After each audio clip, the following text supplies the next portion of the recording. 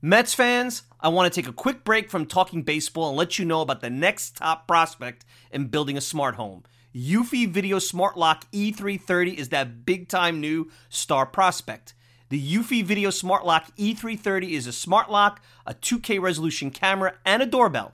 It's 3 devices in one, triple the security. You know triples are rare in baseball, but not with Eufy. You can have everything in one device rather than install many pieces on your front door. It's not just for security, but also for convenience. Just the other night, I had tons of packages in the rain. Rather than fumble for my keys, I easily entered my home. This is big since I have 4 dogs who are impatiently waiting for me at the door. No more concerns about losing keys, and you could assign passwords to your family members. Worried about when your loved ones are getting home? Eufy allows you to see them coming back home via the integrated camera. Hey Mets fans, this is a home run. I had a competitive product before Eufy, and it's the difference between a one-dimensional hitter and a 5-tool player. Eufy is that 5-tool superstar. Go to eufy.com, that's EUFY.com to learn more. Already sold? Go to Amazon and get your Eufy Video Smart Lock E330 today. Want to go to the store? Best Buy will have it starting around May 20th. Get complete control over your front door at ease with the Eufy Video Smart Lock E330 today. At Parker, our purpose is simple. We want to make the world a better place by working more efficiently, by using more sustainable practices, by developing better technologies. We keep moving forward. With each new idea, innovation, and partnership, we're one step closer to fulfilling our purpose every single day. To find out more, visit parker.com/purpose. Parker, engineering your success. Hey everyone, it's your buddy Mike Silva. Guess what? We have a sponsor for spring training. Support for the Talking Mets podcast is brought to you by Manscaped, who is the best in men's below-the-waist grooming. Manscaped offers precision-engineered tools for your family jewels. They obsess over their technology developments to provide you the best tools for your grooming experience. Manscaped is trusted by over 2 million men worldwide. There has to be one of you or a few of you in this audience that are included in that. And if you're not, let's get you on it. We have an exclusive offer for just my listeners. 20% off plus free shipping with the code TALKINGMETS, all one word, at manscaped.com. Now let's get to the show and talk Mets baseball. But before you do, go to manscaped.com, get your 20% off, get your product, and then you can listen. All right, let's get to Mets baseball. And a last-minute change to Marcus Stroman, who talked his way into the lineup today. He wanted to face competition, and he is getting that chance. 10th in the league in home runs, 11th in on-base percentage, 9th in slugging, not what they had become accustomed to. Castro takes a running fastball for strike 3. Been in the car with you, I know. You're a fast man. I am. That's on the outside corner. Stroman with a couple of strikeouts. So a 6-up and 6-down performance for Marcus. Check swing, and he takes the call strike 3, and that's the second strikeout to Marcus Stroman. Interesting. Stroman right now against left-hand hitters is, usually you would think a sinker ball pitcher would be working away, but I think he's really focused on trying to pitch lefties in so far. That's a new pitch for me. Like, I'm still getting comfortable with it, but to see the results today, it's extremely encouraging. Like I said, I've never really had a change it my entire career. Pretty much have pitched exclusively off sinker slider. So to have that weapon in my back pocket is one of my pitches that is kind of at the end of my repertoire. It feels really good, and it's something that, like Rob said, I worked on incredibly hard this past offseason. It's a pitch I learned from Giselman when we were in Brooklyn, and it's something that I just continue to hit on, and the more I throw it, the more comfortable I feel. It's spring training. It's the first start, and you never want to come out. This is truly a time. I'm not a rookie or anything, so I have nothing to prove at this point. So this is truly a time to develop. Make sure your body's good. Make sure your mind's good. This is just taking the proper steps over these next 3-4 weeks so that when we go into the season, we're straight in every capacity, whether it be physically, mentally, emotionally. So I'm always just trying to take it easy throughout these starts, and I really don't try to turn it on until those real games start. Oh, I feel great. I think it's more about just reps. Getting the ups and downs are key. So the fact that I got up to 50 pitches actually, which is awesome for my second outing in spring. I feel like the more reps I get in spring, it kind of just propels me into the year and keeps me healthy all year, gets my arm strength up early. So, yeah, I thought it went well. I thought I got my reps in. Defense played incredible behind me. was attacking the zone. First inning, it was a flare, and I hit a guy, so that could have went a bit better. But overall, I feel really healthy and strong. My velocities, I have never seen 93 or 94 this early in spring ever. So I think that's just a testament to my trainer, to the workouts, and to kind of putting everything that I can into my body and my mind. So I'm just excited, man, to go out there and compete this year. My body's in a great place.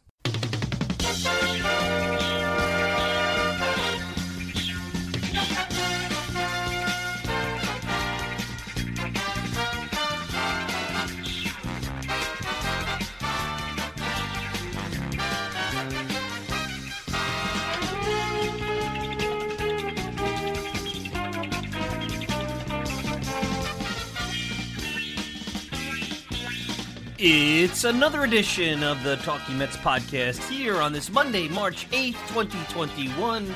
Of course, I'm your host, Mike Silva. You can check me out all the time at thetalkingmetspodcast.com. Send me a tweet at Mike Silva Media, and you get the show on Apple Podcasts, Spotify, pretty much whatever podcasting service you desire. If you want to interact with me, Mike Silva at talkingmetspodcast.com. No G. Mike Silva at talkingmetspodcast.com. Well, welcome to another edition of the podcast.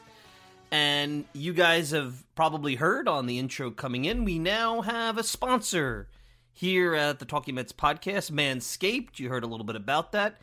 And there's a special promotion surrounding the Talking Mets fans, and you heard a little bit about that on the way in. And I'll probably give you a little bit more on the way out here, as we have a lot to get to on this program. But it's nice for the month of March, and you know, Manscaped has jumped into the fray here and given us an opportunity to show that this show has a great audience. It has a loyal audience. It has an audience with some disposable income that, you know, potentially wants to support their product and support this show. Now, look, I always say, this is not about me pushing something on you. So I don't want you to think that I'm begging for anything over here. But if it's a product that you're interested in and it's something that potentially you would purchase and buy, supporting it and using the Talking Mets code, as I had pointed out in the opening there, will go a long way to continuing to, you know, obviously putting some money in the pocket here of this program to help build and grow it. It's not going to be, you know, going crazy here. But I know how times are tough. I understand that everybody has, you know, their budgets and whatnot. So it's an interesting opportunity that we all have, and it's out there. So we'll start off there, and more to come as they've sent me some product to try out, and who knows, maybe it'll be something that you guys could use and like and whatnot, but more on that. Also, before we get into this whole thing, and hope you enjoyed it. If you haven't listened to it, check it out. It's another podcast. MLB Coffee with Greg Mraz was kind enough to have me on the 30 teams in 30 days, kind of a play on the old MLB Network radio and MLB Network 30 teams in 30 days. To talk about the Mets. I was their Mets correspondent. They have a lot of, every day it looks like Greg is bringing on somebody from another team. I don't know how he does it with that kind of grind, you know, preparing for a spot on a team, especially a team that you may not be all that familiar with. Doing this show is difficult. So check out MLB Coffee with Greg Mraz. I was on there. It was about an hour segment, and there were some things that you if you're a loyal listener of the Talking Mets podcast, may have already heard, but there are some other nuggets and questions and topics he brought up that maybe you haven't, and you got to hear my take. So there's that. So MLB Coffee, Greg Mraz. I was on there this weekend, and probably why I came to you a little day later. I figured let that marinate, that segment, and get Greg some listeners, and he was kind enough to choose me out of all the Mets luminaries that are out there in terms of the podcasting and programs and, you know, shows and whatever you have, or whatever you want to call it. So MLB Coffee there, Greg Mraz, check him out. As I was preparing for today's show, I was thinking a lot. And the good news is the lull of spring training, and I think this fan base and this team needs it to prepare for this season. The lull of spring training, I think, started a little early. The Mets don't have a ton of positional battles. And I mean, how much can you talk about the 7th or 8th guy in the bullpen, or the 4th or 5th outfielder, and, you know, looking at spin rates of guys, and, this guy's throwing 97 on the sidelines, and I just, look, in the game, the game yesterday was ugly. I don't know if anybody watched it. It was on Pix 11 what was it, about 3 or 4 hours. Jeff McNeil had a rough day. There was that double play that shouldn't have been.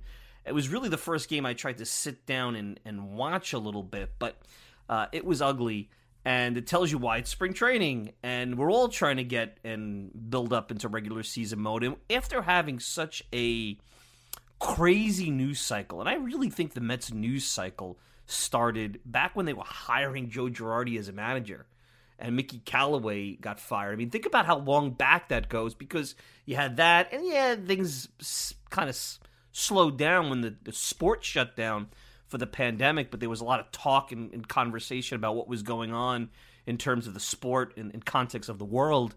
And then you have the ownership change, the crazy offseason, the scandals, sign stealing over the last year and a half and whatnot. So there really hasn't been a downtime. I think this has been like the first, you could take a breath. And it's not good for shows like this, and it obviously makes my job harder. And that's where the challenge going forward is how we as a program here and a community, as you guys are part of this community, handle these kind of weeks, because that's what's going to determine if this is a middle-of-the-road, good, or hopefully great product and podcast that you guys enjoy.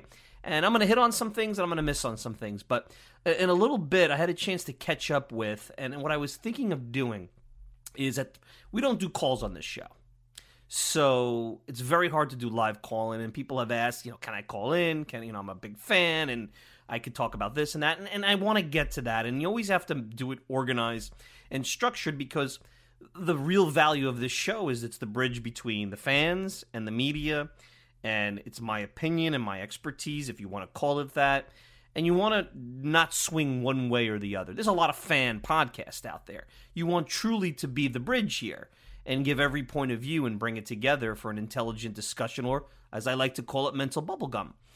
So I decided to try something where a fan of the show has an interesting story and just talk baseball. That's it. I mean, nothing crazy, not getting deep into the team, learning about their experience, watching the Mets growing up, what their thoughts are, favorite players, things like that. And joining me in just a few, I had a chance to actually catch up with him yesterday, Mark Gold. Now, you guys might know Gold's horseradish. You probably have used it as a condiment on a hot dog or something at not just at a ballpark, but maybe from the supermarket or what have you, at some point in your life. I know that if you've gone to Shea Stadium or Citi Field, you've seen Gold's mustard. I absolutely think that some of you have the great Gold's horseradish bobbleheads, and Mark will talk about maybe the curse of the bobbleheads. But Mark is a longtime Mets fan. He actually goes back to as a fan of the Brooklyn Dodgers, so we will hear a little bit about that time as a young baseball fan. Think about being 10 years old and you don't have a baseball team anymore. So, longtime fan, big Islanders fan too, Brooklyn guy, still lives in the boroughs, and it's just a fun way to talk baseball. Just, lazy Sunday, crisp Sunday, spring training. We're not trying to get too, hardcore here. Let's take a step back and talk a little Mets baseball, and hopefully give you something to kind of get you through the week. Now, look, there'll be plenty of time to break down and get deep dives and get intense about the 2021 baseball season. Believe me, there's going to be plenty. There's no yellow brick road paved for the New York Mets in 2021. There was no yellow brick road paved for the Mets post Steve Cohen. That's what I was told on November 1st. Oh, it's a yellow brick road now. The guy's got money. He's the richest owner in the sport. We learned that not to be true. So, Mark Gold, you could check him out. Mark N. Gold on Twitter. Big Mets fan. Gold's horseradish, which he sold just a couple of years ago. And we're just going to talk Mets baseball. And what's interesting about Mark is that he's a big Mets fan, but he also interacted with the Mets from a sports marketing and a business side. And you get to hear some of the inner workings of how did those bobblehead days come about, and how did it even get to that point where that was a thing? Because he was doing this before the craze of the bobblehead collectibles and what have you. So you'll hear Mark in just a little bit, and I had a great conversation, long conversation, and we could have went on for a while, so good stuff. But there is some baseball to talk about. And I've been thinking about spring training and this team, and you heard probably a little bit about this if you listened to my segment on MLB Coffee with Greg Mraz. And I don't think there's anything that's going to change short of a major injury. There's nothing that with the backup players or what have you that's going to change my mind that this is not an elite offensive team. You heard Luis Rojas. They got to work on defense. You saw that yesterday. He wants them to be better base runners and more mindful base runners. Holding runners on with the staff is something that's been an issue for 1,000 years. Some of those things I don't know if you can fix, but being aware of it and working on it may make it better. But this is going to be an elite offense, assuming it stays healthy. The bullpen, I don't care who emerges out of the scrap heap pickups, the non-roster invitees, how well Familia or Betances pitch, how well Diaz looks in spring training. Until I see a sample size and get to really see these guys in action and see how Luis Rojas handles that bullpen, I'm going to say it's a question mark. There's nothing you can tell me that's going to change that. And side sessions of throwing hard and getting some outs against 4A guys in the 7th or 8th inning, you got to do that at least. It's not going to change my mind. I need to see a lot. The Mets have not really had a good bullpen in a long time. They had the Addison Reed Familia bullpen back in 2016, which was really a two-man bullpen, and the starting pitching was so good that you didn't need to worry about getting 9 to 12 to 15 outs like you may have to right now in this current era. Before that, you probably had the 06 bullpen, the bullpen of Feliciano and Bradford and Billy Wagner and Heilman and Moda and unfortunately Duaner Sanchez got hurt. So it's been a long time. So color me skeptical. We'll see more. Maybe the Mets have something up their sleeve. It's going to be a while on that. But the real thing I'm looking for, and it really has been something I've been thinking about and wanted to talk about, and you heard him on the intro coming in, is this starting rotation. Because I don't care how good the bullpen is. With a bad starting rotation, does it matter? I mean, yeah, the 06 Mets had their bullpen really carry them. They were very fortunate how they were able to do that. They were a modern-day team before bullpens were that big a part of the game. They were always a big part of the game, but now, I mean, you got openers and what have you. This starting rotation needs to perform because that's what really, off the bat, when Syndergaard went down and then the guy we're going to talk about, Stroman, opted out, you knew that there was no hope for that rotation. Now, it allowed you to have David Peterson emerge. He got an opportunity that he may not have gotten if those guys were around. But lo and behold, it was a mess. It was a disaster. You had Jacob deGrom in 4 days of mixing and matching, and you could do that in a 60-game season. You cannot do that over 162 games. So when I look at the rotation, I know everybody feels much better about it, especially after the Taijuan Walker signing. And David Peterson has a tremendous amount of potential, and I think, and I've said it, and we had Glendon Rush, former Mets pitcher, who was a pitching coach in the Padres system, talk about Joey Lucchesi and, potentially how he could be a sleeper. I think there's a lot of potential as you go in the back half of that rotation. But we got to see it. Just like with the bullpen, we got to see it, and that, to me, is going to be a process. That's not something that's going to be proven in March. It could be destroyed in March. It could give you potential in March. We need to see that throughout the regular season, and we need to see a sample size of that. Now, they acquired Carlos Carrasco, who is the kind of guy that, after you lost Zach Wheeler, could potentially replace Wheeler and be that 1A top-of-the-rotation kind of guy. Let's also remember, Carrasco's coming off of a serious health scare 2 years ago. He just got vaccinated for COVID. We don't know long-term if there's going to be any kind of side effects to that. He hasn't, from a baseball perspective, and I know he's ready to pitch 200 innings, at least he's saying that. Let's see what the body says.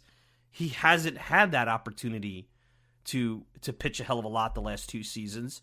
So there's going to probably be some bumps in the road there.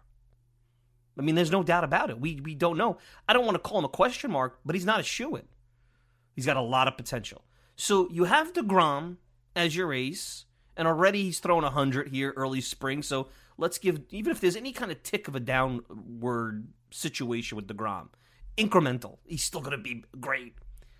If DeGrom's not great, this season's going haywire pretty quick. So where does that leave us? And it leaves us with the guy that you saw yesterday, and a guy that I think, since he opted out, really derailed last season on a greater level. And since he opted back in, put his chips to the center of the table and, is going to be a big part of whether this rotation is going to be even close to the kind of rotation that it was in the second half of 2019, and it was a team that was able to, with a great offense and a rotation that only the Houston Astros, who had Verlander and Cole, were better than them. Whether we can see a repeat of that and really recapture that run that was so much fun and exciting and potentially could have been something more if the bullpen didn't derail it back in the second half of 2019. So to me, Marcus Stroman is the key, because Marcus Stroman, by all accounts, other than the fact that he didn't want to pitch last year, is healthy. He's developed this new split changeup that Gazelman taught him, and he's talked about it.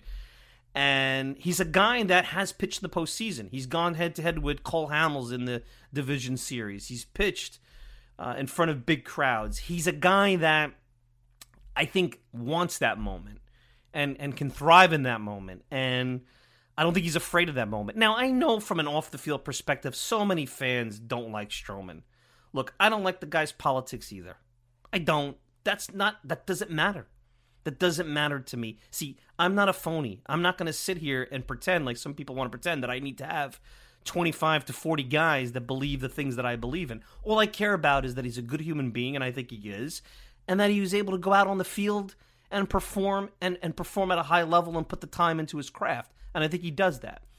He's going to make a lot of Muhammad Ali type statements. Hey, you better back that up. There's no reason for me not to like him based on that. What it does do is put the chips to the center of the table and say, you know what?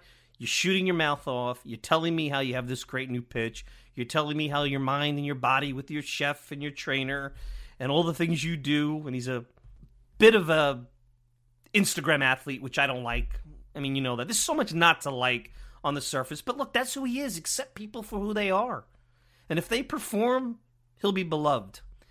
And I'll tell you another thing. Because he's a guy, and he said it himself, that doesn't need velocity in an era where, the old 5 o'clock shadow with the hitter that looks great at 5 o'clock and hits home runs, and then he never hits in a game. Well, now we have it on the pitching side where you go on a side mound somewhere in a backfield in Port St. Lucie or during the bullpen, and you throw hard. Everyone's like, oh my God, he's throwing so hard. But he can't pitch. He can't pitch. So Stroman's a guy that in this era of excessive velocity is working on his craft and putting time into his body and his mind and really trying to understand how I could be a pitcher. And that's a valuable thing. And I'll tell you what, if he can figure it out and he can be that, I'm not expecting to be a 1A. Maybe that's asking a lot. A very solid number 2. Now you got your 2 slots settled. Now you don't have to rely so much on Syndergaard coming back. Everybody's relying on Syndergaard coming back. We don't know what this guy's going to do. Look, Zach Wheeler look how long it took him to come back from Tommy John surgery. Different people, different bodies, different situation. But there's a possibility that'll happen. And now, you're relying on a guy coming back from serious health issues and 2 young, guys, lefties with potential in Peterson and Lucchesi. So, there's no guarantee the Mets rotation is going to be good, and it needs Stroman. And I'll give you one other thing to think about before we take a break and get to Mark Gold and talk a little relaxing baseball conversation here. If Stroman shows that he's healthy and that all the things he's done are for real, and you as an organization get to learn a little bit about him and learn who he is as a person, a long-term commitment on a longer-term contract for Stroman is probably a better bet to work out for you than Syndergaard. Yes, I know everybody loves Thor. R.A. Dickey was traded for him. The World Series in 2015. He throws 1,000 miles an hour. He's got the long flowing hair. But guys, if you had to be honest with yourself, when it comes to pitchability and knowing how to pitch and being able to adapt to adverse physical conditions in terms of lost velocity or changes to the way that the game is played as the hitters learn and adjust, would you bet on the pitcher that's really working on the body and mind in a serious way, that is able to change speeds and not rely on velocity? Or the guy that, let's face it, once Syndergaard loses any kind of uptick on his fastball in his career, do you see him as a guy that's going to be anywhere near the pitcher that he is now? I think the answer is obvious. So, You saw a little bit of Stroman today. I know he's not going to be a sexy pitcher. He's going to rely on his defense. He's going to drive you crazy with his mouth sometimes. He's going to drive you crazy with the off-the-field stuff, the cleats, the thing. That's who he is. I'm fine with that, as long as you perform and pitch. And you know what? I'm not going to pick on him if he doesn't live up to certain expectations because of all that stuff. I know people will. I won't. But I'm not penciling him in for top of the rotation, close to number one performance. I'm okay if he's a number 3 and he doesn't, live up to some of the verbal hype that he's giving himself. But sure, would that be big for this rotation and take a lot of pressure off the 2 young guys I mentioned and Syndergaard coming back from a serious injury and allow Carrasco to re-emerge after a couple of years of health and injuries and stuff like that. It would be huge. And it would be huge for his pocketbook because if he does do that, Stroman, over 162 game season, there'll be a lot of suitors for him, and then the Mets have a really tough decision to make, maybe more competitive than Trevor Bauer's Cy Young season in a pandemic-shortened season. So, all right, let's take a quick break. So Stroman is something that we're looking at the rest of the spring, and I think a big key for that rotation. We're in that little bit of a lull. It came earlier than expected. We're less than a month away from baseball, so it's not going to last long. Let's try something new. Let's get Mark Gold, big Mets fan, Gold's horseradish. You guys know it from the promotions at Citi Field and Shea Stadium, the bobbleheads. You probably have used the product. A long-time old company, great story. We're going to talk Mets baseball and get a feel of what his experience has been in growing up and doing business with the New York Mets, and a little bit about the curse of the bobblehead, which you have or may have. I know I have a couple of them. May have right now in your little mantle somewhere in your house. So, all right, let's take a quick break. You're listening to the Talking Mets podcast. We'll be back with more right after this. The Talking Mets podcast is available on many outlets, but the most popular is Apple Podcast. Hi, I'm Mike Silva, the host of the Talking Mets podcast, and I encourage you to leave a review about the program on Apple. Just rate it 1 to 5 stars, hopefully a 5 because why wouldn't you? And then if you have time, leave a review. It helps the podcast continue to grow and encourages others to take a listen. You can also email me at MikeSilva@TalkingMetsPodcast.com. No G, TalkingMetsPodcast.com. Hope to hear from you soon, and enjoy the rest of the show.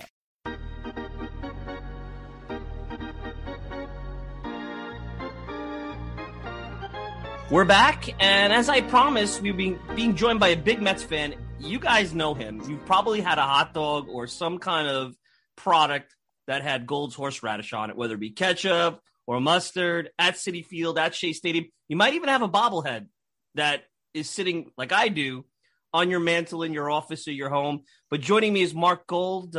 He was part of the Gold's horseradish franchise, recently sold it a few years ago. His family started it back in 1932, right, Mark? So welcome to the program. It's been a long time, right? Yeah, thanks, Mike. Yeah, 1932 is when we started. It's funny you mentioned the bobblehead and putting it on a hot dog. Was one of the bobbleheads that we did through the years was a Paul Lo Duca bobblehead. After he was so great in 2006, and he was such a key person that year, we thought 2007 should be the Paul Lo Duca bobblehead. And the Mets would give us press conferences frequently, the week before, the day of the game, or a couple of days before. And they had Lo Duca there, and there I am standing at the podium, and there's Lo Duca standing there in a T-shirt and his pregame outfit. And I handed him, we had hot dogs there, and I handed him a hot dog. And I didn't want to put mustard on it because mustard's typical. So I gave him some horseradish, and he put the horseradish on the hot dog, and he took a bite, and you saw his face react, and you saw the tears coming out. It was one of the great events, seeing Lo Duca cry.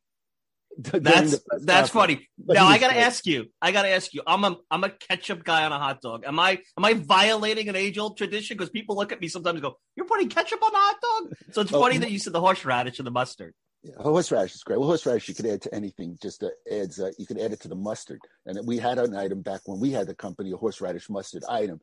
The new people didn't go for any of our innovative doings. They went back to whatever they went back to. I don't know, but the horseradish on a hot dog is great. Mustard on a hot dog. But that's why we got involved with the Mets. And maybe I'm jumping the gun a little bit, because I thought that back in the late 90s, early 2000s, before all of the boutique restaurants showed up within the ballpark, especially Shea Stadium, which was where we were at then, that what was the typical thing what was the biggest thing that was consumed at a ballpark? Hot dog, right? Hot dog, beer and a hot dog. That's Sure. it. So why not? We had just purchased a mustard company back in 93/94. And here it was 97 getting involved with the Mets. And I'll tell you that story later if we have time. Let's go for it. Every person that orders a hot dog is going to get one of those little packets, those packets that you need pliers to open up. And it says Gold's on it.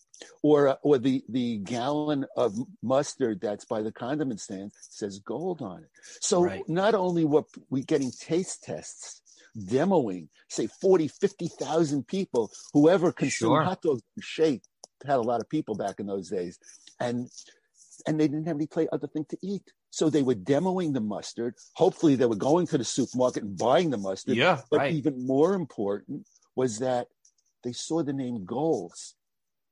So during the game, they just saw Gold's on it, whether it's the packets or whatever it was. I thought that was a great vehicle. Yeah, they just handed out. I remember getting a hot dog at Shea Stadium, Citi Field and whatnot. Mark Gold, Gold's horseradish. You guys know I'm a huge Mets fan. So let me start here because your Mets legacy is interesting. You were a Brooklyn Dodgers fan, and the Dodgers, who had coming off a championship in the mid-'50s, leave in the late 50s. And you were left without a baseball team. So I'm thinking about that. It wasn't like you became a Mets fan when the Mets came out. You were an original Brooklyn Dodgers fan, and it gets ripped away from you. So you're a different type of Mets fan where you were pre-62. So you know that period of 4 years or so where there was no National League baseball. It was the Yankees or nothing. It's an interesting time as a young man who enjoyed baseball to be in the city. There I was a kid. I was 10 years old. Dodgers left Brooklyn after the 1957 season. And when you're a 10-year-old kid, I mean, you're just getting involved deeply into the following of the team. And I knew the stats of the 1956 team. I had a little bit of a memory of 55 when they won that World Series, but 56, I was a full-fledged fan. I was 8.5 years old. And I knew Gilliam, Reese, and Snyder, and Ferrillo, and Hodges, and Jackie Robinson, Roy Campanella, and Don Newcomb. These names they stuck with me forever. Now, even today, think about how you're just rattling them off today as we talk. It's like clockwork. And all of a sudden, and not all of a sudden because there was talk about it, I didn't follow the press about the Dodgers leaving Brooklyn. I just was a kid. I went to school, I listened to my mother and father, and I tried to listen to a baseball game at night. And the game started at 7:55, and I had to go to sleep at 8 o'clock. So I love those 5 minutes. I look forward to those 5 minutes of either listening or watching a game. And then they were gone. And I still rooted for the Dodgers, but now you had a 3-hour time difference, and there was no following the games, and you didn't know the final score until the next morning if you happened to hear the radio, because when you're a kid, you don't listen. I didn't listen to the radio. And when I got dressed and drudgingly went to school, and that was it. And I'd come home, and that's when I'd find out what happened with the Dodgers because of the 3-hour time difference. There was telecasts of those games where in 57, every game was televised. Every Brooklyn Dodger game was televised, as well as New York Giants and the Yankees. Right. Which brings me to the Yankees, who were the hated Yankees. It wasn't just the Yankees. You couldn't root for the Yankees and the Dodgers, or the Yankees and the Giants, or the Dodgers and the Giants. You hated. And hate is a tough word. But when you're a kid, and all I had, starting in 1958, I entered into this Twilight Zone period. Not just me, but all these other 10, 11, 12, 14-year-old, 16, all these ages, they all entered into a Twilight Zone period where there was no team to root for. And my total involvement in rooting when watching a baseball game was rooting against the Yankees. Right. You can't be brought up. No. That's not the way to do it. It was a tough bunch of years between 57 and 1962 when the Mets started. And now 62 comes in. You saw games at the Polo Grounds. And the reason that's fascinating to me is because I love looking at photos of old ballparks like Ebbets Field. But everybody waxes nostalgic about Ebbets Field. I get it. I get it. The Dodgers had that panache. The Giants were weird because they were essentially Upper Manhattan. They're almost the Bronx. I mean, they're in the stone's throw from Yankee Stadium. I mean, they're in the shadow, literally, of Yankee Stadium. And the Polo Grounds was I always was described as a colder place, a mausoleum type big bulb. But it had uniqueness, like that short porch. down the line, the huge center field that even Pete Alonso can't hit one out. The players would walk out through center field. How is it watching a ball game there? Does the Polo Grounds not get enough love in comparison to the Cathedral in the Bronx? And obviously all the memories many had at Ebbets Field. Well, I love the Polo Grounds. Not as a New York Giant fan. Of course, that was the ballpark of the Giants all those years. And then when the Mets started in 1962, it was the Polo Grounds. It's so incredible because I was in 1961, I was 13, and I was so excited about the Mets starting that I mailed away for a season ticket plan. What kind of dopey kid mails away for a season ticket plan? And I still have the original folder that announced the prices for season tickets, which was, by the way, $215 for 81 games. One big money in 1962. 81 games, $215. That's what, and I still have that. I have all of that great stuff, and I have the postmark in the envelope that says December 1961. I did get tickets. The first game I went to at the Polo Grounds was on Memorial Day, 1962. It was a Dodger-Met doubleheader. Of course, the Mets lost both games. And in one of the games, I was so intrigued that I was so fascinated by Willie Davis, who is one of the fastest ball players that I've ever seen, hit into a triple play. Of course, it was line drive triple play, but they hit into a triple play and Maury Wilson into a double play. And I thought that was great that I went to that game. Polo Grounds was a fascinating place. It's like you said, the left field line, the right field line was so close. I think it was 240 or 250 yards feet and 484 feet to dead center field. Just like you're talking, that's what a clubhouse was, and players would walk up the steps after the game. As a matter of fact, Ron Hunt once told me a story in 1963. As he had just joined the Mets, he was a rookie in 63. And he was coming down the steps before one of the games, and someone yelled out, "Hey, Ron, whose reject are you?" Or not, "Hey, Ron, hey, 33, whose reject were you?" That was how Ron Hunt was greeted at the Polo Grounds. The Polo Grounds, I was tall. I'm still tall, but I was tall for a 14-year-old back then. And right. One game was in the right field stands, which were so low, close to the field. And Dick Young, the former writer of the Daily News, was walking from the clubhouse to the press box, from center field to behind the plate. And there was a ball that was from batting practice that was laying on the field. And I said, "Hey, Dick, throw up the ball." And he looks up, he picks up the ball, and he throws it up. I had the longest arms of all the kids there, and I have that ball. I don't have it anymore because... Well, and Dick Young, who would have thought all those years later would have been the key catalyst in getting Tom Seaver, which I'm sure was a tough time for you, as a youngster growing up. Dick Young was the key catalyst in that. Look at that. You saw him all those years earlier. Dick Young changed through the years. His prowess started with the Brooklyn Dodgers, and he covered the Dodgers in Brooklyn, and he picked up on the Mets, and he was great. I loved Dick Young back in those days. And I gave the Mets so many of their nicknames, and he talked about the fans, how great the fans were. I liked Dick Young, the way he covered the games. And then he changed. Something happened to him. And it's like his whole he became political in a lot of ways. Sure. And that was terrible that day, the Tom Seaver day in 77. And so many things happened to that 73 team. I'm jumping the gun again. But the 73 team was still left over from the 69 team. And then all of a sudden, Rusty was gone in 75. Seaver, that terrible day in 77. Kuzma was gone in 78. Cleon was never the same after the 73 CF, even before that. And he was gone by 75. Tommy Agee never made it to the 73 championship team. He was gone in 72. And what really bothered me about Agee was that in 72, the Mets got Willie Mays, which was a lot of fun, Mets getting Willie Mays. His career was virtually over. He had one more year with the Mets. Sure. But they got Mays, and they wanted to draw people, and they played a lot. And Agee, who was the center fielder who played every day, suddenly was not the center fielder that played every day. Then he had knee problems, but that really bothered me, had they tossed Agee aside when they got Mays. And that's what happens. Mark Gold joining me. And if you're listening to Mark talk, he's a real Mets fan. He spans a number of decades. He's been at spring training. We're not just here talking about Gold's horseradish as iconic condiment. He knows. I mean, believe me, look him up online. He's coming on here to talk some baseball. Here's something interesting that people might not know. That here it is, 1960. You're this Brooklyn Dodgers fan, no baseball. You just mentioned the Polo Grounds. You were talking about the Mets in the 70s. But you started in the long ways before Talking Mets podcast, blogs, independent media, you started a fan letter or fan club, and you built it up. Very, as a young man, you built it up. I have a picture of it right here. I see it on the New York Times. You could Google it if you're listening in the audience. So that's a lot of moxie. That was the beginning of your marketing. You're a sports marketing guy. That was the beginning of you marketing maybe yourself a little bit and using your favorite team as part of that. The Mets were very bad at the beginning. It was horrendous. I didn't know they'd be bad. No one thought they'd be bad. The talk was they were going to be really good. They've got a lot of players for that former Brooklyn Dodger players that were going to make. Gil Hodges was on that team. Roger Craig was on that team. Roger Craig had come one inning short of winning the ERA championship in 59 with the Los Angeles Dodgers, and he was a key person in the 59 team.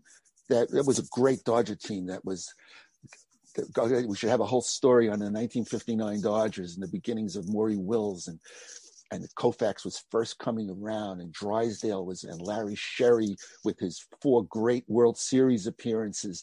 So much to talk about in the 59 Dodgers.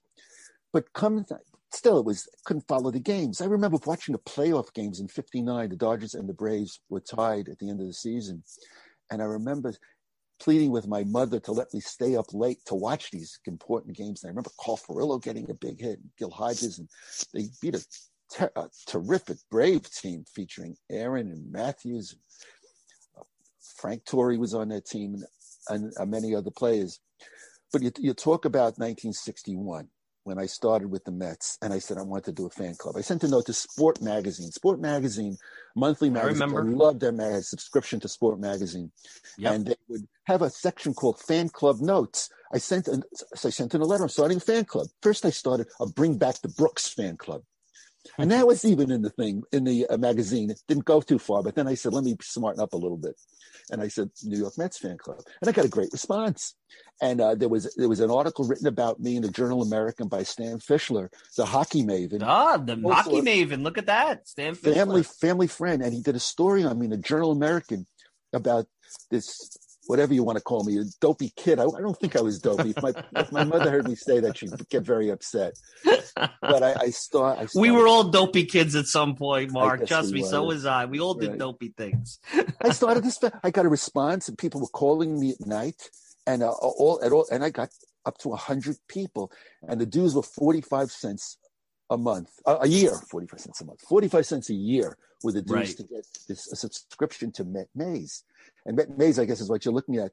I put Met that Maze out, I guess 6 or 7 issues, and then my mother said, you have to stop this and get back to doing your homework, because you can't spend your whole life with the Mets now. It's impossible. But we started the fan club back then, and I believe that was an initial fan club. I sent correspondence to Casey Stengel, and I got a letter back from Tom Meany. Tom Meany is an old-time sports writer who was also the PR person of the Mets. And he sent me back a letter that's saying that Casey Stengel has read it and hopes that we're not going to disappoint you this year. They did disappoint us. Yeah. Casey was like most of the Mets. Casey was on the other side of his baseball managerial career when he got to the Mets. He wasn't having a good time playing with managing a losing team after coming from this incredible Yankee team with Maris and Mantle and et cetera, Whitey Ford. And he never should have been dropped the way he was. But they switched to Johnny Keane, and then Ralph Houk brought them back. But is it true? Is it true that you have a connection to the current Rays owner, that you guys cross paths, Stu Sternberg? When we were kids, Stu Sternberg is a very close family friend. Goes back to when we were kids in Canarsie. I lived on 103rd Street. Stu lived on 105th. My cousins lived on 105th, and we all were close together. And Stu was younger than me. And we just talk baseball all the time, talk baseball. It's amazing what he's doing with the Rays, how he can take a team and have them contend every year. And with the payrolls that he comes up with, he has a philosophy that works. Brilliant kid. He was brilliant when he was a kid. And now look what he does with that team. And he loses a guy like Snell. It doesn't matter. That he's got, and who was the rookie last year? That great rookie who starred in the playoffs in the World Series. Right. And what's his name? It's not coming to me. Oh, geez. Randy. And he with this kid becomes, this guy could be. They don't know whether to have him he's just going to be great. That team is going to be great. That's going to probably be the top team. Is that your second team? Is that your second team? Rays, the Rays. Yeah. So you'll root for the Rays. So if the Mets play the Rays, you root for the Mets, right? No, but of course. Yeah. Mets there you go. There. Mets are deep down. When you look at the eras of Mets baseball, you've seen so many. There's an energy right now with the club, with Steve Cohen taking it over. I've always said, there's always been the comparison, the Mets are the modern day Brooklyn Dodgers. Wait till next year, passionate fan base in the shadow of the Yankees. And you could identify that as having lived that era. But I also compare it, and I've said this a couple of times, to where the Red Sox were in maybe 99, 2000. They kind of were in their own way. They spent money, but sometimes not the best way. They were good, but not good enough. And then obviously Theo Epstein came in, John Henry came in, and they built this thing that became the gold standard. I sometimes compare. How do you compare where the Mets are now? It's a dynamic time. There's so much energy. There's so much excitement. A new owner, and you've seen different eras, different ownership groups. Is there a time, or is this uncomparable to you? Is this a completely new frontier? Well, it's new in that you get the feeling that we're going to get the best players now. There's no stopping us. Of course, you have to be sensible about it. A guy like Lindor, and the catcher McCann, these guys are key people. The catcher is a key guy, and to have him that's going to handle DeGrom and hopefully a Syndergaard and Stroman and whatever pitching. Of course, you worry about the relief pitching, and Diaz was. I hope he has it to come back. I hope it's not going to be like he was 2 years ago. But the new ownership is giving that feeling that they're going to do whatever it takes to win. I didn't have many problems with the Wilpons. Look, I got us to 2015, which was a wonderful, wonderful year. They got us a Syndergaard on that team. And I think that Dickey was involved in that trade, getting rid of Dickey and they got Syndergaard and d'Arnaud. Correct. I thought d'Arnaud was going to be a lot better. d'Arnaud was a big-time disappointment. Do you remember the home run he hit in the World Series in the Apple? Yep. And they put the Band-Aid on the Apple afterwards? What a great time. I was at Game 5 in 2015, and I was on the third baseline. And I was about, 30 rows back behind the dugout. And you remember the last play of that game. No one can forget that. And the ground ball came to right. And as he's throwing to first, I see who's the runner, who's breaking for the play. I said, wow, this game's going to end on an incredible double play. Right. This is what's going on in my head. It was so exciting. And, of course, Duda throws it into Yatsmachai or wherever he threw the ball. And suddenly then all hell broke loose. Oh, right. I remember leaving the game in I don't know what inning it was after the A's had gotten the big lead in the top of the inning, and the game was over. And I got up to leave, and I was with my son. And I said, "Okay, Sean, let's get out of here." And people sitting next to me said, "You mean you're leaving now?" I said, "I've had it." I think it was 4 runs down. I don't remember. Watching another Sean team said, celebrate. That's my ride. So he had no choice. He had no choice. But talk about that game and Familia. That's why I think of Familia.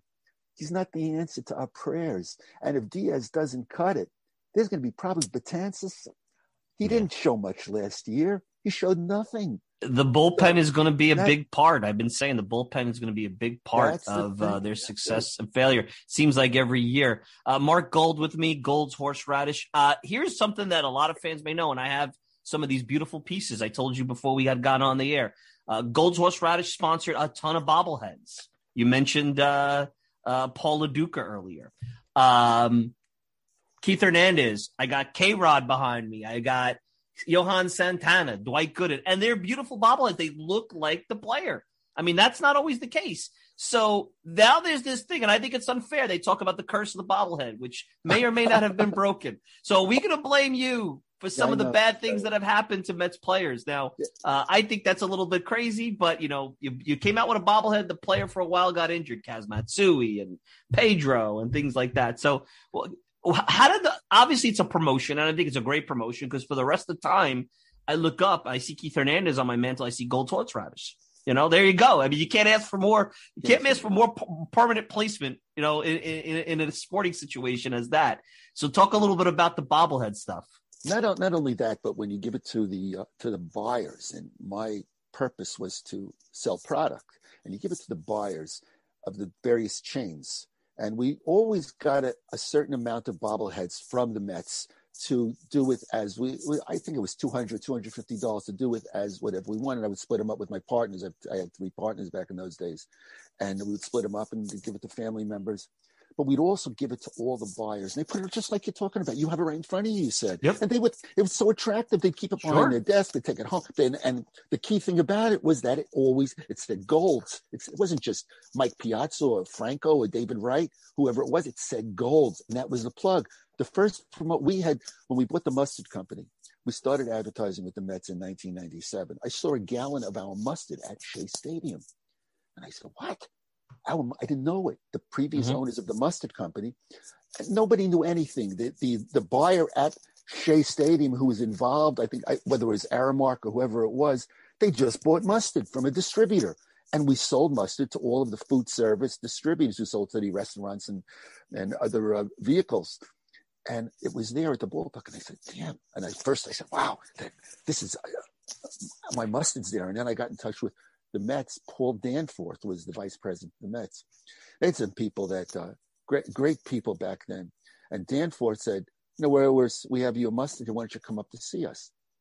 Can you imagine being asked by the Mets to come to their office? My background with the Mets was so deep. All those years, I didn't even talk about the Jimmy Breslin story, which goes back to 1986, which we'll talk about if we have some time. Yeah, but sure.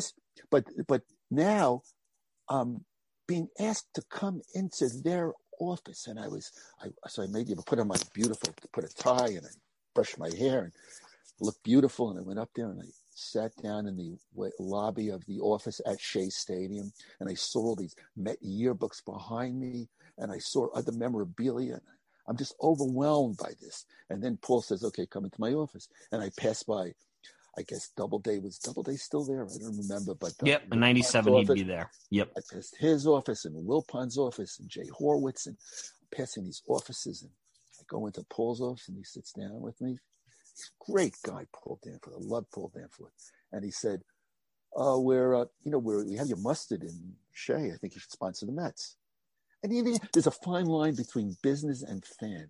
And I always had to walk that line because I had to keep the fan from taking over. From popping out. Yep. It did. I said, what? You want us to advertise? Yeah, How much do you want? How much? You gotta be careful. I didn't exactly do that. But we negotiated an ad to be in the Met program. This was in 97. And the next year we did the Met program and the yearbook. Advertising now in those vehicles doesn't make sense. Why? Right. Because it's 1,000 pages. You put an ad in that yearbook, it's meaningless. You put it in the program. Does anyone keep score at a baseball game? No. I don't think they do that anymore. Plus, it's a medallion. It's more something that you would be proud of, but from a business standpoint, it gets lost. Now it gets lost. I think it gets lost now. Yep, absolutely.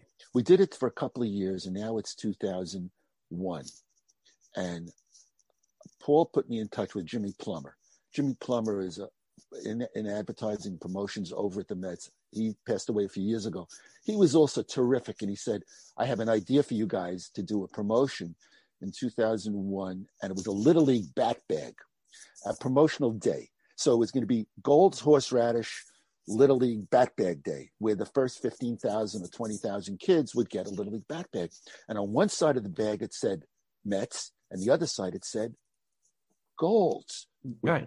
With a horseradish bottle. And it's all in the perception when it comes into advertising. Here we were on the same level as the Mets. And I pictured kids walking around playing Little League with the bat and everyone's just seeing Mets and they're all seeing horseradish and a mother is saying, I'm going to buy Gold's horseradish. Yeah, that's what advertising is. And my father always taught us in business, advertising is the key thing. Keep advertising as much as you can. So we did that Little League bat bag. 4 of us didn't all agree on it. That's my 3 partners and myself. It was my brother and myself and my 2 cousins who were also brothers. And one of us, I wanted to do it. Now it came the next year. And Paul said, we'll do a promotion this year, right? And I said, well, I'm having problems. My brother doesn't want to do it. My other cousin, he doesn't care. So, and the other cousin, one cousin didn't care, do whatever you want. And the second cousin was now going to be the deciding vote. You had me on one side, my brother was on the other side, and one was neutral. So it was 1-1. How are we going to get, and my purpose now was to get my cousin to go along with me. to Sure. go along with the Mets doing it, because it was an expensive deal doing a promotion arrangement with Sure. the Mets. And my cousin said, if you can get the Mets to do a Mike Piazza bobblehead doll, you got my vote. There you go. So I said to Danforth, can you get Piazza? And he said, well, I have to check with Mike. I have to do this. I don't know if we'll do it. So he gets back to me. And I remember getting a call while I was at the office, the Key Foods buying office that day. And I got a call that, and it was Paul. And he said, this is Mike Piazza. It's Paul saying this. This is Mike Piazza. We decided to do a Mike Piazza bobblehead. I kept on to that voicemail for years, and then it disappeared. But that was it. We did a Piazza bobblehead in 2002.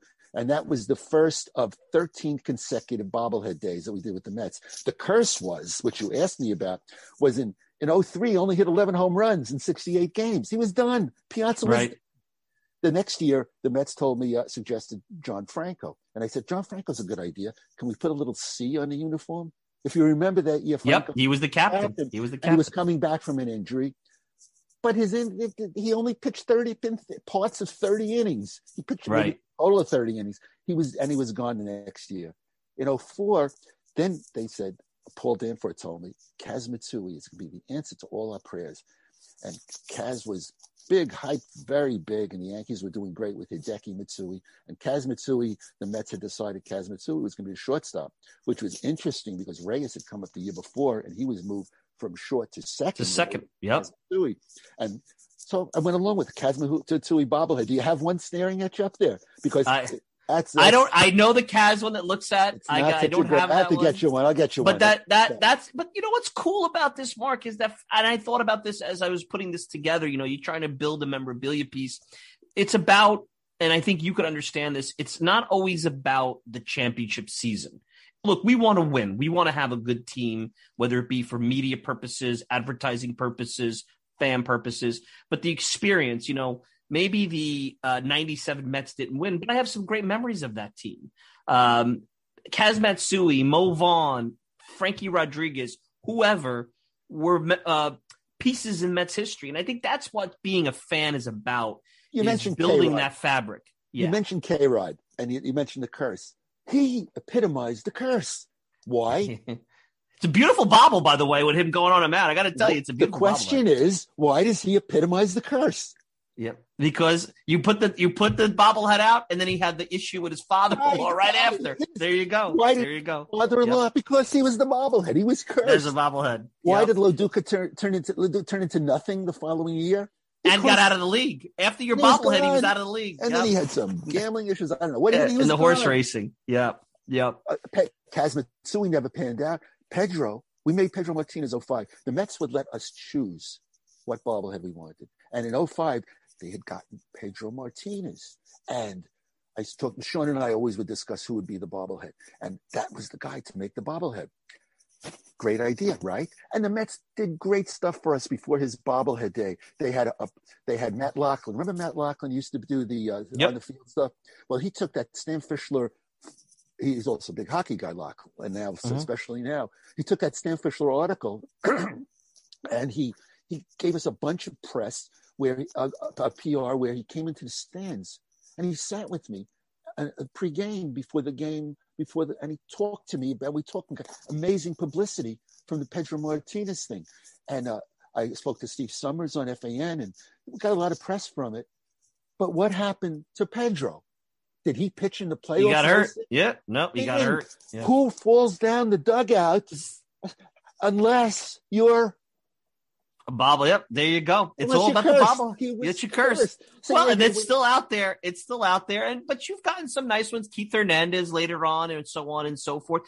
So you're no longer, I'm assuming now, I know you've sold the company. You're no longer involved in advertising with the Mets. So we will not see any more Gold horseradish bobbleheads, or will there be a reemergence of them? Because there's so many ideas you could do. They can really make good looking bobbleheads now of historical Mets figures and make them look real, not just like a gnome or something like that. Well, the new people, when we sold it in 15, they didn't have a clue as to promotion and advertising. They didn't know about advertising in ShopRite before Passover. They didn't know about. That doesn't surprise me. That's private equity for you. That doesn't surprise me. They didn't get it. We were rolling with this bobblehead thing. We went with after Leduc. We had Santana, who was what happened with Santana. He was gone after 12 and K-Rod. But he pitched a no hitter. So you call that a no hitter? Yeah. Listen, come on, you're a fan. Come on, Mike. It counts in the books. I'm not going to throw it back. No, I don't call it. It's not a no hitter. I don't consider it. I'm still waiting for the first no hitter. Just like I'm still waiting for Craig. That's a hot take. That's a hot take. I'm waiting for Craig Anderson to stop his losing streak. There you go. Now you said you had a Jimmy. I don't want to keep you too much longer, but you had a Jimmy Breslin story. Jimmy Breslin is an iconic figure in New York media. What was your Jimmy Breslin story? I had covered doing the Met Maze that whole year in 1962, and Breslin was writing a book called "Can't Anyone Here Play This Game," which was the first book written about the Mets. Yep. And he was in touch with the Mets, and the Mets said there's this kid in Canarsie who has this fan club, and I think you should go and see him. So New Year's Eve, 1962, that's December 31st, 1962, he comes to my house at 1305 East 103rd Street, Canarsie. And that's where we lived then. No one that's gone there for many years. And knocks on the door, and my mother looks out. She recognizes Breslin. And he's got his tie. He's all disheveled. Yep. He was known for his drinking. And he introduces himself. And she comes in the house, and she says, "Mark, someone's here to see you." And I'm, sleeping, or I'm in bed, or I have to go to sleep. I don't remember exactly, but I remember coming down, rubbing my eyes, and there's Breslin. He asked me a bunch of questions, and we're talking, and the book comes out, and there was some things in it that I believe that I just told him about that he used, but I didn't get any credit for it. No. Meantime, the years go by. 1962 turns into 1986 very quickly, and 1986 was what a year that 1986 was. I get a call from Breslin in August, and it was August. I know the date because our wedding anniversary was August 18th, and it was the Friday before. It was August 16th, and we happened to be going into the city that weekend to celebrate our anniversary. And Breslin calls me up, and he says, "Wants to know what happened to that crazy kid, because now the Mets are having this. What happened to that kid in '62?" And we start talking, and I start talking about Elio Chacon and Rod Kaniel and Jim Hickman, and how Tim Harkness hit a home run, a grand slam in 1963, and the Craig Anderson never-ending losing streak, and I hear the typing in the background, and he says, "I'll call you back. Don't take any calls. Just I'll call you back." And he calls me back, and he says, "Can you come in we talk more?" And he's cracking up while I'm talking, while I'm telling him this stuff about a double play that should have happened, where Elio Chacon threw the ball into the stands, and the tying and winning runs came in, and the Cardinals beat the Mets.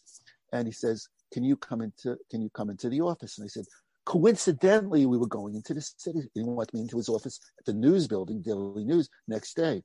I did. I went with my wife. We went into and he's talking and typing with two fingers, and he's cracking up while he's typing, and he takes us down to the automat afterwards and buys us coffee. It's a funny story with my wife. So he says, "What do you guys want?" I said, "I just coffee with a little milk in it." And Rosalie says, "Black." So he comes back and he puts the two coffees down, and she thought that the one with the milk he was giving to her, and she said, "And I wanted it black." And he said, "No, this is for you. I take directions. I know how to take directions." So he just whips up this story, and that night we went to see a movie in the city, and afterwards, I'm grabbed the news. The Daily News came out the night before.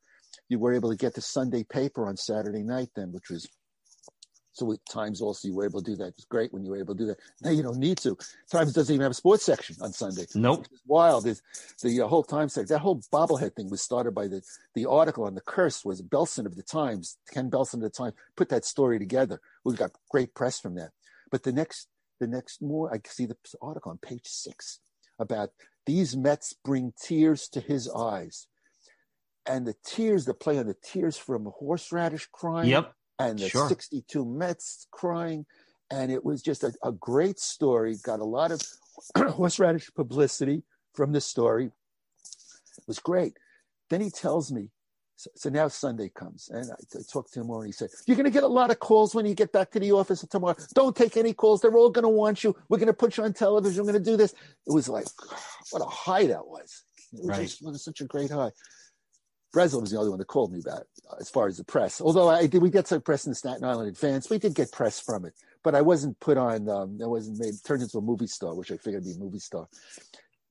So Breslin says we're going to do a show called Jimmy Breslin's People. He was doing a show then, and he comes to the place, and we deck up the whole place with a background where you see how I have that there, and have you with bottles of horseradish and duck sauce all over the place. It's an opportunity for great PR. And he comes in and he says, "What is this, a commercial?" When he comes into the office, but he was great, and he did I was on a show. Actually, Spike Lee was on the same segment of Jimmy Breslin's People. The whole ploy was, and this was a tail wagging the dog story, where I had given up on the Mets in 1962 because they was so bad. And now that they're great, I'm going to go to a game for the first time since 1962. That was the deal. That's funny. So we got the tickets to go to Shea Stadium, and a camera crew is out there, and it's raining that day, incredibly. And there was no game. And this is precursor to bobblehead, but there was no game that day. So he said, why don't you just sit in the stands, you and your wife, with an umbrella, and we're going to go up and shoot it from the press box. And you're going to be sitting there with no one in the stands except for you, with an umbrella, holding your hand out, seeing if the rain stopped. A great bit. And that was the Breslin experience, which one of the really the fun times that we had with the Mets. To wrap up here, doesn't have to be the best 5 players. You've seen so much Mets baseball over 4 or 5 decades. Give me your 5 players. Give me the 5 players you'd love to have in a room with you right now, just to talk Mets baseball. Doesn't have to be in terms of greatness, just because Mark Gold likes them. I was at the game in 1963. The Mets lost their first 8 games, and Ron Hunt, who was fighting it out to play second base with Larry Burright, who the Mets had just gotten. They had traded away Righty Miller, Bob Miller, and Jim Hickman, and they got Ron Hunt. Was it Hunt? Was it Hickman? It wasn't Hickman. It was I forgot who the trade was for, but they got. That's when they traded Hunt away. I'm getting ahead of myself. Hunt was a rookie. Fighting with Burright and Schreiber for second base, and Burright started the first 7 games, and then Schreiber started the next 4 games. And Ted Schreiber, interestingly enough, hit into a double play in 1963 and made the last out at the Polo Grounds. Ted Schreiber, who turned out to be a teacher of mine at Thomas Jefferson High School, which was astounding in itself. But I loved Hunt because that game, after losing 8 straight, he comes up in the bottom of the 9th, the Mets down by a run. Choo-Choo Coleman and Jim Hickman were on second and third, 2 out in the bottom of the 9th. Mets down by a run. Hunt lashes a double down the left field line. The Mets win the game. I loved Hunt from that point on.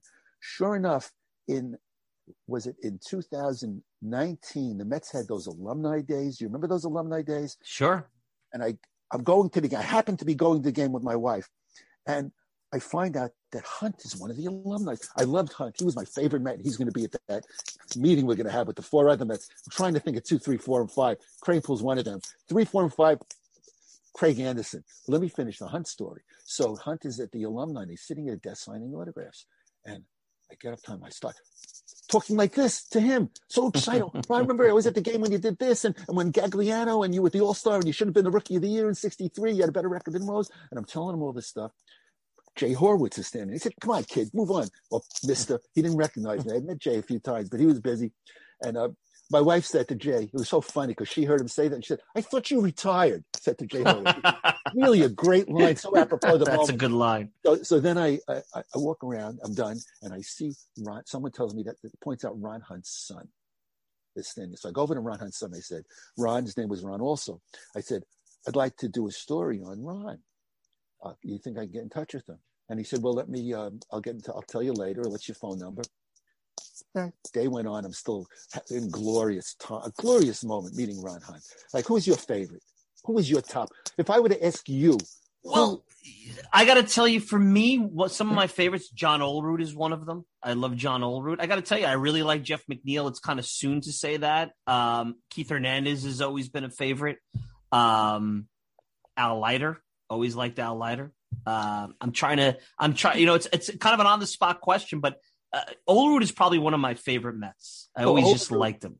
You think of Olerud, and then I think of the dismantling of the 2000 Mets, of that great 99 infield. When I know Olerud had a lot of family issues, and he wanted to be near his family, so he went out west. That infield with Ventura, Ordonez, Fonzie, sure, was considered like one of the best infields of all time. Right. And David Cohn's another favorite of mine. Those are guys. Not all of them would be considered great Mets, but they were Mets that, for better or worse, I was into. But I can tell you, Mike Piazza, and who has been on the show, a great guy. I had a chance to talk to him a couple of times. I think he's been so important of a figure in Mets history because he bridged the gap between one era and another. And I don't think people realize how important he was to that era of Mets. He's an era of Mets baseball. And you've seen that throughout the course of Mets history. There has always been a player, whether it be Seaver or Piazza or Hernandez and Carter. And, we'll see if Lindor becomes that guy for another era and what have you. DeGrom maybe is already that guy. But there's always been a guy that has been that bridge of the gap to a new era. So it's interesting times right now that we're in. Yeah, Piazza was key when they got him in 97, I believe was his first. 98. Yep. 98. That how he turned the team around.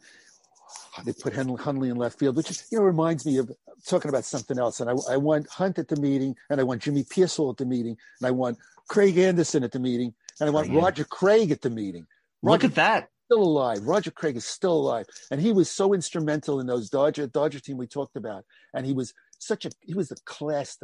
And a nemesis to the Mets by teaching Mike Scott the split finger fastball. Right. There you go. So then you bring up 86 and that wonderful 86 season and Billy Hatcher's home run that gave the Astros the lead in Game 6. Right. And how are we going to get it back? Is a Billy Hatcher story I have. We were doing a promotional day, one of the bobbleheads. I think it was the Keith bobblehead, or I'll tell you the Doc Gooden story. Maybe another time if you have time, but it's a great Doc stories. But with Billy Hatcher, it was the Keith bobblehead day, and we were close to the field and on the field because they always gave us the opportunity to pick someone to throw at the first pitch. And it also happened to be Eli Manning happened to be there. There was some promotion they were doing with Eli Manning, and everyone was trying to see Eli Manning. But I didn't want to see Eli Manning. I wanted to see Billy Hatcher. Billy Hatcher. He was on the Reds at the time. He was the coach of the Reds or the Pirates. I'm not even sure. But why did I want to see Hatcher? Because I was at a game where I was with my daughter, and it was in the early 90s, and Billy Hatcher hit a foul ball, and it went to the seat next to me. It landed on the seat, bounced around, and I picked up the ball. And I had the ball, and I wrote on it, caught by Daddy, date 92, whatever it was. And for all those years, I wanted to get Billy Hatcher to sign it, which he did that day. Right. I got him. They were looking in the Reds dugout. They said, "Why do you want Billy Hatcher?" Billy Hatcher, that's crazy. Someone saying, "Hey, Hatcher, someone wants to see you," and he came up behind the ball. Let me tell you quickly the Doc Gooden story. Yeah, sure. The Doc Gooden in 13. Doc Gooden was the bobblehead. And we know about Dwight Gooden, what he meant to that team. And it's a very nice. That's one of the ones that have very nice bobblehead. Looks like Doc. Doc in '85 was the greatest pitching year that I ever saw. I've been around a couple of years, and I never saw a year like 1985, and I don't think anyone has. I think that was one of the greatest years ever. And Dwight Gooden was going to be our bobblehead choice for 2013. That's how we broke the curse, by the way. We started going away from active players after K-Rod and Jason Bay and Ike Davis, they were all cursed. We decided the only way to salvage that is someone stop playing. We were going to make Jimmy Rollins the bobblehead because we figured that would put the curse on the Phillies. That's what we wanted to do. Oh, man. Keith was the bobblehead, and then Doc in 13. And we had someone whose father was passed away as a result of Hurricane Sandy. And so this kid lived on Staten Island. I spoke to the mother, and we decided to give him the opportunity to throw out the first pitch that game. And Dwight Gooden sat with this kid in the dugout for must have been a half hour, just talking to this kid and just talking baseball. And I don't know what words he used, but they talked and talked and talked. And he was just a gem. Doc's a great guy. He's been on the show. I've talked to Doc. Doc's a great guy. He's working really hard on trying to fix some of the things that I know he's done throughout his life. And it's a beautiful bobblehead. And I don't think people realize what a good guy Doc is. And it doesn't surprise me to hear that he did that. for that Meantime, individual. I'm up, and now they gave us a suite the day of the game where you bring your customers in, or your best buyers from Stop and Shop and from whatever chains were around, and Costco, BJ's, Walbaum's, Pathmark, whatever chains there were, we brought them into the suite. Now I'm talking to the Met person, my Met contact in the suite, and they was always supposed to put a sign in a certain spot in the camera well that said Gold's Horseradish on the day of the promotion. They were supposed, that was part of the deal. And I'm looking at them and I don't see it. Then I get the binoculars and I don't see it. So I said to Catherine Marquette, I said, Catherine, where's our sign? Maybe it's before the game started, an hour, half hour before the game, not sure. Where's our sign? And she said, what? And she starts texting away. Why? Because this is a deal breaker. Right. It's because of fortune. And this is the promotional day. And she's texting away and she's trying to get an answer.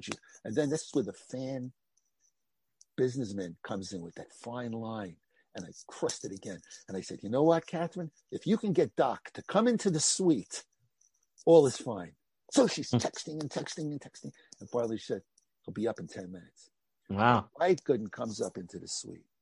And he's incredible. Just how you described him a moment ago. He signs everything. He takes pictures with everyone. Beautiful, soft-spoken guy. Yeah, very signs the dolls. Yeah. Every doll signed this. Takes as long as we wanted. And my partners now, they have no doubt that this is a great promotion because they were able to get the picture taken with Doc Gooden.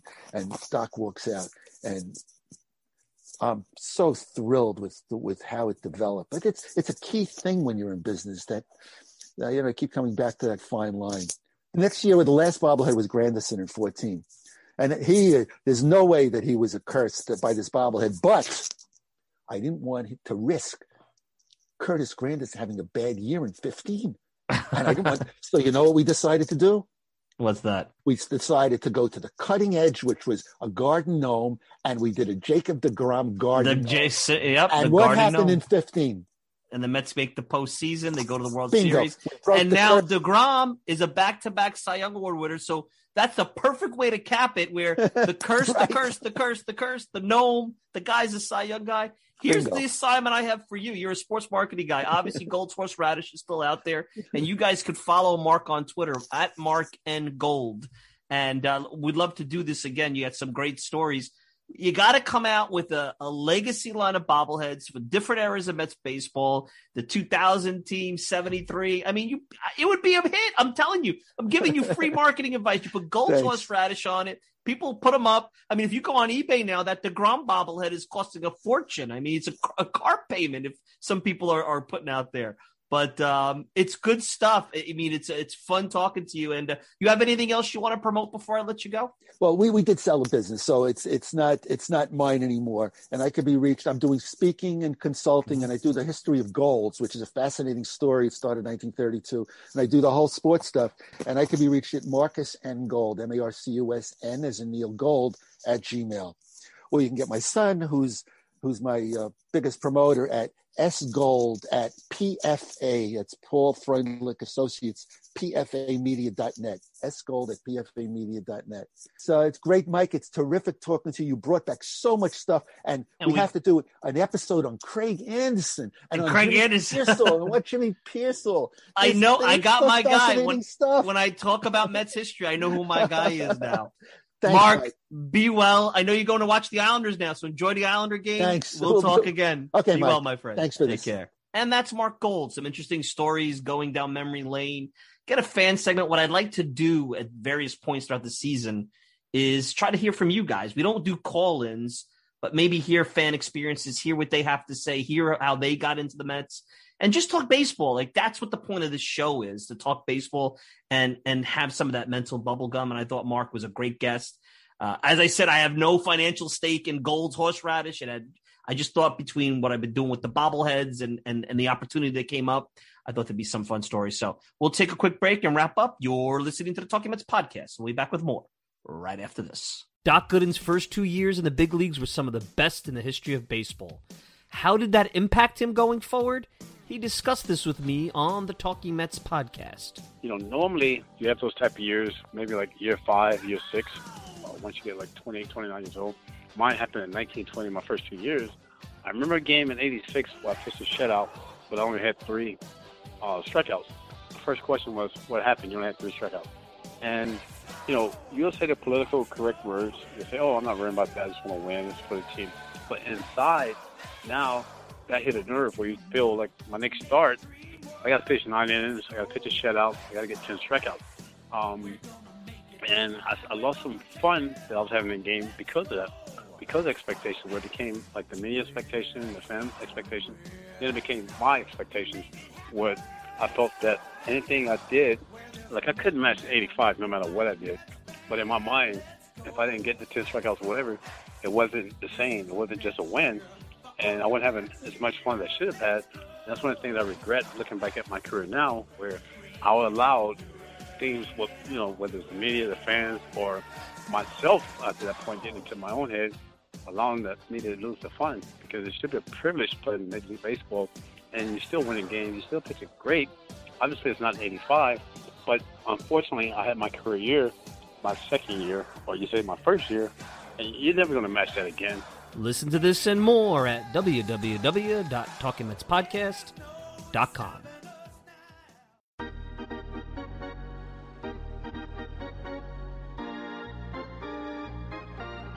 All right, we're back. Final thoughts. Want to thank Mark Gold for joining me. And like I said, I've thought about a few of these segments. Maybe we'll do some kind of. I was on Clubhouse recently with Darren Ravel and some other, Anthony DiComo and some other Mets luminaries talking Mets. Trying that out. Maybe we'll do something like a group type of round table. I'm gonna try different things.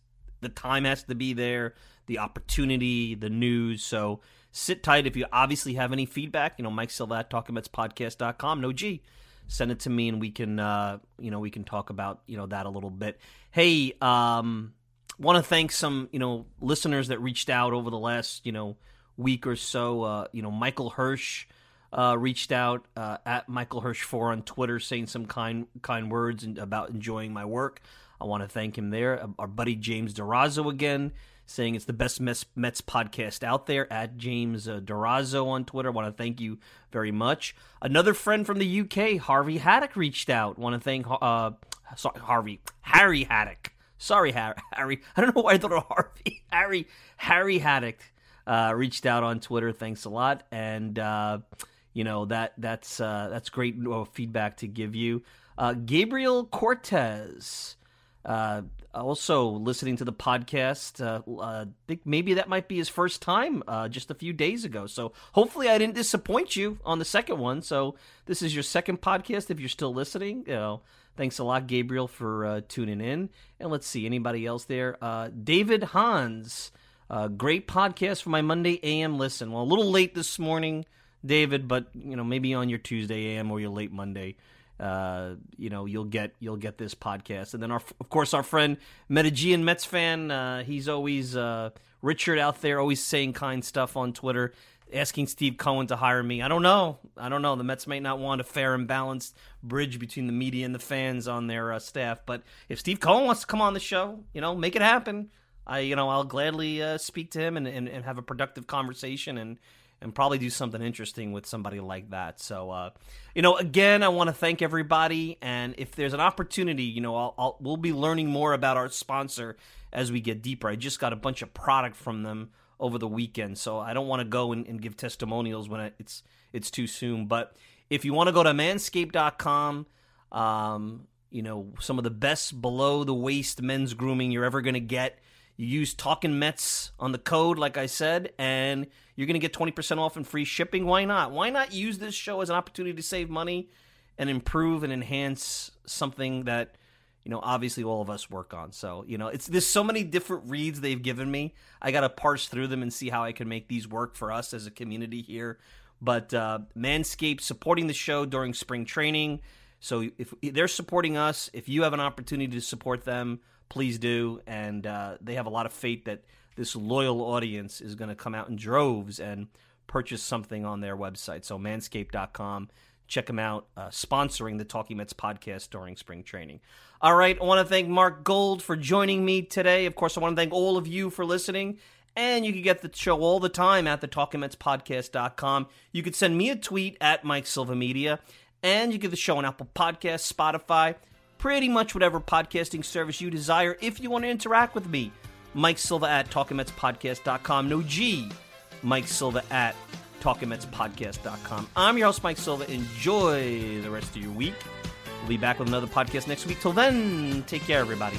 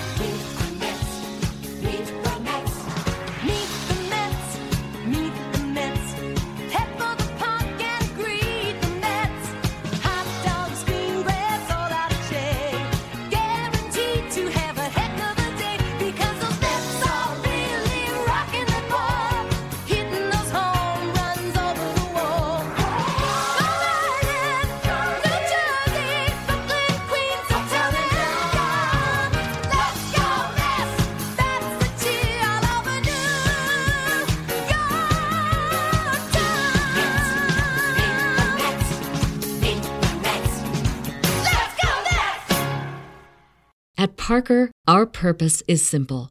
We want to make the world a better place by working more efficiently, by using more sustainable practices, by developing better technologies. We keep moving forward. With each new idea, innovation, and partnership, we're one step closer to fulfilling our purpose every single day. To find out more, visit parker.com/purpose. Parker, engineering your success. Say goodbye to your credit card rewards. Greedy corporate mega stores, led by Walmart and Target, are pushing for a law in Congress to take away your hard-earned cash back and travel points to line their pockets. The Durbin-Marshall credit card bill would enact harmful credit card routing mandates that would end credit card rewards as we know it. If you love your credit card rewards, tell your lawmakers, hands off my rewards. Tell them to oppose the Durbin-Marshall credit card bill.